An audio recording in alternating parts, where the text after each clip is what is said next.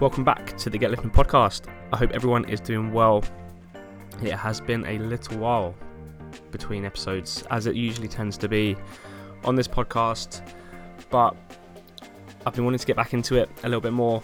Have a few episodes rolling around in my head, and so I wanted to jump on and record this episode today. So this is episode 29, I believe, and the title is going to be something like Do the Fucking Work.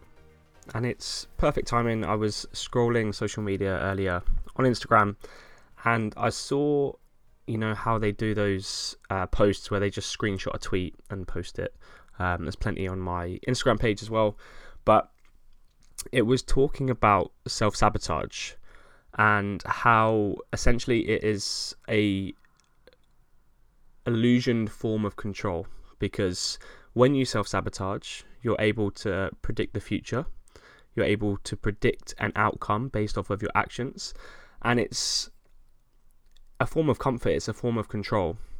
Whereas it's far more scarier to actually do the stuff you should be doing when you don't really know what the outcome is going to be off of that. So for example, if you've never lost weight, it's easier to self-sabotage when things get difficult, because then you can predict how you're going to feel, how you're going to, your body is going to react. Whereas it's far tougher to stick with the process, because you don't know how that outcome feels. You don't know when you hit that crossroads, you turn right for self-sabotage. If you keep doing that, you know the outcome. It's comfortable, it's predictable. If you turn left and do the stuff that you've sort of been told that you should be doing, or you know that you should be doing, it's far scarier because you don't know where that leads to. It's far more uncomfortable to go down that path, okay? And this podcast episode is quite pertinent today because there's been a couple of things happen in the last month or so whereby there's been a few examples where the opposite has been prevalent, so not doing the work, okay? So I'm going to start off with a story about an ex-client. And so when they first came to me, they were super excited. We sat down, we had a consultation, as I normally do, over coffee. Super excited, had some big stuff coming up in 2023 and wanted to get ready for that. Okay, we spoke a little bit about their history, what they've been doing currently, and sort of what they've done in the past. And it was a very typical weight loss story in that generally it's been too aggressive. It's built up bad habits around food, sort of binge and purge cycles, and similar sort of stuff with training. So periods of training really hard, and then life happens, and then falling out of love with it essentially, and sort of this real on-off sort of mentality, okay? And we sort of spoke about that, and I spoke about how sometimes what we need is a little bit of time for continuity and sort of really building healthier mindsets and habits around training and food. And so super excited to get started with that. They were willing to put in the action, at least they said that. And so we started training. Training sessions went really well. We'd spend a little bit of time in sessions just to chat about stuff that would happen in between sessions, and we check in at weekends. So I sort of knew where she were, and we'd set goals for the week and really sort of plan of action around food and training and stuff. And after a few days, we'd have a session, or we'd have our weekly check-ins, and it would be, okay, how did that go? And it was a struggle. It was a struggle to get the right stuff around food. It was tough to log food. It was tough to put a plan of action into place to really create some structure around food and some healthier habits. And generally, if you are going to struggle to do a food log, it's going to prevent someone you're working with, e.g. a coach, a nutritionist, it's going to really prevent them giving you the action steps needed to really improve your diet and the way you sort of interact with food. So we struggled massively with that. We'd have conversations in sessions whereby it's just like, yeah, really struggling with that. So, okay, maybe try this, and then we're checking at the weekend, and it's like, okay, I haven't been able to do that either. And so it's going to be a struggle to make progress with that, all right? Same with training. So it's just like, okay, we'll set the goal at 3 times a week this week. How'd you get on with that? Oh, I only got in twice. Cool. Okay, what can we do better next week to improve that? generally it was about sitting down and planning just for 5 minutes on a Sunday, as I try and encourage my clients to do through their check-in sheets and stuff like that. Did you do that? No. Okay, well, we need to do that next week to get those 3 sessions a week and really start progressing in the gym alongside the food stuff we're trying to work with. And it was just this circle and cycle of putting some sort of action plan in place, and I didn't do it, and this, that, and the other. And it came to it after about 5 sessions. I don't think these sessions are working for me. Okay, why do you think that's the case? And essentially it is, for this particular person, she felt like she needed something stricter. And if you're unable to put the work in and do the action with relatively easy topics, or tasks, then it's going to be much harder to do it in a stricter sense. And unfortunately for that person, I think that really speaks to their sort of history and their experience with food and training. It needs to hurt. It needs to be sort of horrible to make it feel like there's progress there. And so they didn't do the work. They didn't get what they were expecting only after 5 weeks. I don't know what that expectation was. I always try and manage those expectations because there's lots of variables at play when someone is trying to build healthier habits and start to lose weight and move towards where they want to be. But yeah, essentially that person, if they'd have put the work in that we were speaking about in our check-ins and our sessions, they would have made more progress than they did.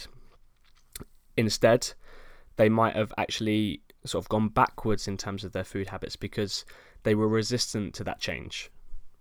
And as the old adage goes, don't be upset by the results you didn't get with the work you didn't do. And I think that's really something to remember. Okay, generally, for most things, the work you put in is what you're going to get out of it. I know there's many stories where people put in less work and get more out of it, but generally, the work you put in is what you get out of it, okay? So, for example, in the last 4 weeks for myself, I started a business mentorship in August, okay? And in the last 4 weeks, I've been super ill, okay? Tonsillitis, COVID jab wiped me out, and then I've picked up colds, and they've just lingered forever, okay? Lost tons of weight through tonsillitis. Energy levels have been absolutely rubbish, and I've really just had to do as much as I can to stay afloat with sort of my current batch of clients and my own sort of training as much as I can and that sort of stuff, okay? And so I've been unable to do the work to grow my business in the last 4 weeks. And so if I was expecting, like the client, that if I paid the money for the mentorship or the personal training in their example, then the results will come. But the results only come when I put the work in. And in those 4 weeks, I've been unable to actively put the work in to grow my business, to reach more people, to create social media, to do all of that stuff that I know is going to move my business forward, build better systems, provide better value to clients. I've been unable to do that. And so I have only been able to offer the level of service that I've been offering for a little while now. And for me, that's okay because obviously I've been ill. But if I was coming at it at the mindset of I paid the money and the results haven't come, then that would essentially mean I'm putting the onus and the responsibility on the mentor that I paid for this mentorship, okay? And that's not really fair. So I recognize that I've been unable to put the work in. The results are not going to happen if that is the case. And for me, that's okay. I've been ill. I can recognize that. But we need to take responsibility for the work we need to put in. Like, if you're listening to this podcast, there's a very good chance you're not a child, and you need to really start acting like an adult when it comes to doing the things you need to do and taking responsibility for that, okay? And so, with those little anecdotes out of the way, how can we do the work? So, for me, and generally my weight loss clients as well. We need to get clear on the goal. We also need to understand and get clear on the processes required to achieve that goal. So we need to envisage it. So when I meet with prospective clients, I ask them to go 6 months into the future and ask them how they feel. What does life look like knowing that they've done 6 months of the work? Like, what would have had to have happened for them to be really happy with their results? Okay, I want them to think about it. I want them to try and feel it. Okay, and for me, if you can connect to that and remember that as much as possible, then generally self-sabotage will be less, because it's the fear of the unknown a lot of the time that leads to self-sabotage. Okay, so if you can envisage it, if you can feel it, then that should be less.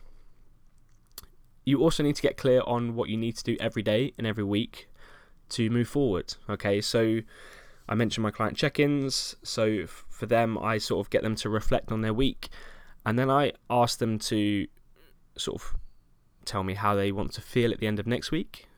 I get them to start problem solving for the week ahead, and what needs to be the focus to make sure this week is better than the next. This week is better than the last one.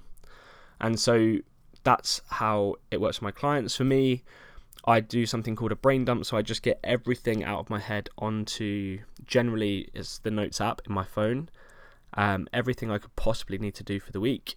And then I start to sort of break that down. Okay, what is actually essential?